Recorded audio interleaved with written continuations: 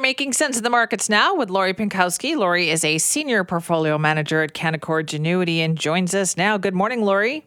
Good morning, Simi. How are you? I am good. Thank you. How are those markets doing? Well, they're a lot better than yesterday, I have to say. They're basically flat, slightly in the green. And again, that's welcome news after markets had a pretty bad day yesterday. Most indices were off 2% plus, and a lot of that was brought on by concerns that there's still a lack of signs of an economic slowdown. And that's, keeps investors worried that central banks are going to keep interest rates higher for longer. And of course, there was kind of some mixed news out of some big retailers as well. So it's a mixed bag of news out there, I would say, Simi, and that's what's causing markets to be more volatile than they have been, say, in the month of January. Well, it must be because I don't know why we'd get so excited or since when we get so excited about the markets being flat. Right. What's better than the Dow being down 700, for example? I see your point. Yes, Yes. you see now, huh? Yeah, exactly. So, I mean, economic data that came out was manufacturing PMI for February came in hotter than expected. We also see rising bond yields also kept the market on edge. Finally, again, with the news from Home Depot and Walmart, they both reported yesterday, and they're really feeling the pinch. And then what was important was what they're projecting. They're seeing that the consumer is going to soften here, and they're preparing for that for the year ahead. And so that all combined in one day, plus a really strong start to the year with some profit taking, is why we saw that big sell off yesterday. Okay, so that's I guess we're still waiting for word, right? You mentioned that we're, waiting for the economy to almost slow down a little bit, and that almost doesn't seem to make sense, does it? Yeah, this is where bad news is good news, kind of, but then, there can be still those recessionary fears that creep up as well. So the Fed and the Bank of Canada, they're really walking a fine line here. They want the economy to slow down, but they don't want to see a recession, and they want to see inflation come down, which again is what we saw in Canada. So Canadian inflation fell to 5.9% in January, and this was down nicely from the 6.3% that we saw the month previously. And it was lower than market expectations. And so, where are we seeing inflation decline, Simi? Because I don't think we're all seeing it, especially in the price of food, which actually accelerated at the fastest pace since 1981 at both grocery stores and restaurants. So, if you're feeling the pinch there, it's true. But then we're seeing, inflation numbers come down in other areas, such as shelter and so on. So, Canadian retail sales also came out yesterday, rising 0.5% in December. So, people seem to still be spending out there in Canada. But, what we're worried about here is if they keep rates higher for a long time, you and I have been talking about this, what happens to the real estate market going forward? Oh boy, yeah, that is a big one. One of the other things I know we were going to talk about this morning, Lori, is about when people inherit money. And I've seen this happen to a few people. It's all of a sudden you have to go, well, what am I going to do with all this?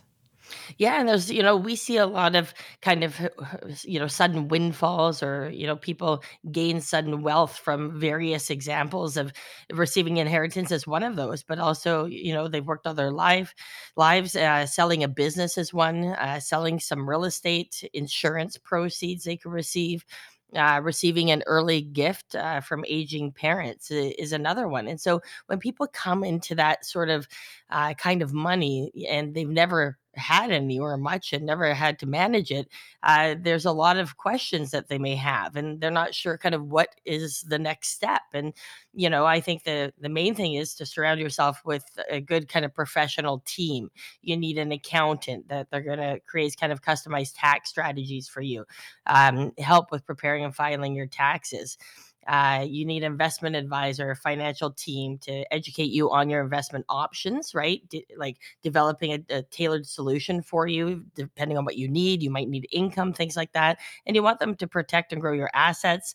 You need a financial planner to help create a kind of a customized financial plan, because everyone's family is unique. So say it was inheritance. Say whoever you're inheriting that money from, they may have had different goals and dreams streams and cash flow needs as you do. So you need to find somebody that is going to create that financial plan for your specific situation. And then, of course, a lawyer to provide legal advice. So again, it depends on how much you've inherited or how much you've sold your business for, whatever the case may be. You just want to make sure you've got a good team around you. Okay. Is it hard to find that, though, to look for it kind of at the last minute? It can be, but it's, not impossible. I mean, we often get calls of people who have just inherited, a large sum of money, or definitely sold a business, things like that. And, it's new to them, but it's not new to us. So if they don't have those people, the accountant, financial planner, lawyer, we always work with other professionals in the field. And again, we know the good accountants versus the not so good accountants, because we're dealing with 100 of them during tax time. So it's important to surround yourself with, highly ethical people that are transparent and can explain things to you in a language that you can understand. That's also really important, especially if having this kind of sum of money is new to you and your family. Lori, I feel like you just hit the tip of the iceberg there. You must have so many stories about tax time and getting questionable information from people. Oh, we've got lots of stories during tax time. I mean, tax time is one of the busiest times of the year for us, even. We're managing the portfolios day to day, of course, but my team, and I have a large team to support all of those questions. And, we're sending out tax packages to accountants to make sure that they've got all the necessary information, right? So that clients aren't having to, find all the information and ask, do I have everything? Well, our clients already know they've got everything because it's been sent to them and their accountant as early as possible. So, there's lots of different things that, a financial team should be doing for you. And again, this is going back to the idea of, having to find new people if you've come into a windfall. And there's other things that you have to think about when that does happen. And, you have to look at your portfolio if you had one. What is your current asset allocation, and how are you going to have a new asset allocation with this new sum of money? Consider charitable giving is another one that we've seen. Yeah. And making sure you update your will. That's really important when you come into, again, some new money. And again, don't forget to treat yourself. Well, I like that one. That's a great one. Exactly.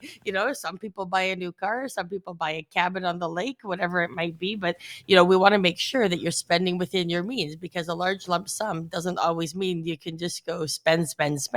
We want that money to last you a lifetime and possibly your children and grandchildren. So again, it's important to have that financial plan to make sure all that fun stuff that you want to buy as well is going to make sense for your longer term plan. I mean, we want to get that money managed properly and not just sitting in a checking account as well. That's also very important. That's all a great idea. I just think sometimes people don't want to, how the saying goes, they don't want to count their chickens before they're hatched, meaning they might not always plan in time for this.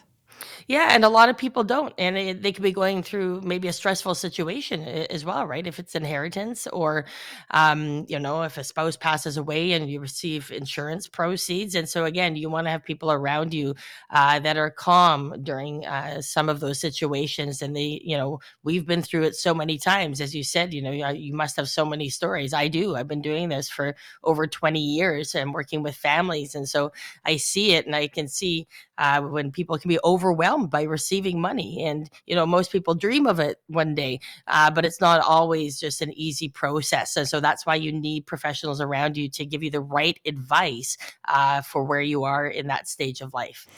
Always. Thank you very much for that, Lori. Thanks so much, Simi. Have a great week. I look forward to talking to you next week. Absolutely. That is Lori Pinkowski. Lori is a senior portfolio manager at Canaccord Genuity. And remember, you can contact her team directly at 604-695-LORI. You can visit their website at pinkowski.ca. Hi, it's Shauna, and I might be a bad parent because my kids think French fries are vegetables. Hey, it's Ryan, and I might be a bad parent because I went out for wings when my wife was in the hospital after giving birth. Johnny here. I might be a bad parent because in my house, the tooth fairy gives pocket change. But we're not alone. Len emailed us and said his 6-year-old daughter's Tarzan moment going from love seat to lazy boy by curtains made him more proud than any dance recital. And Andy left his 2-year-old at the rink. All right, guys, I'm sure we're not alone. Like Andy's kid. For stories and confessions like this, make sure you check out our podcast. It's called Bad Parents, and it's available wherever you get your podcasts. I left a glove at the rink.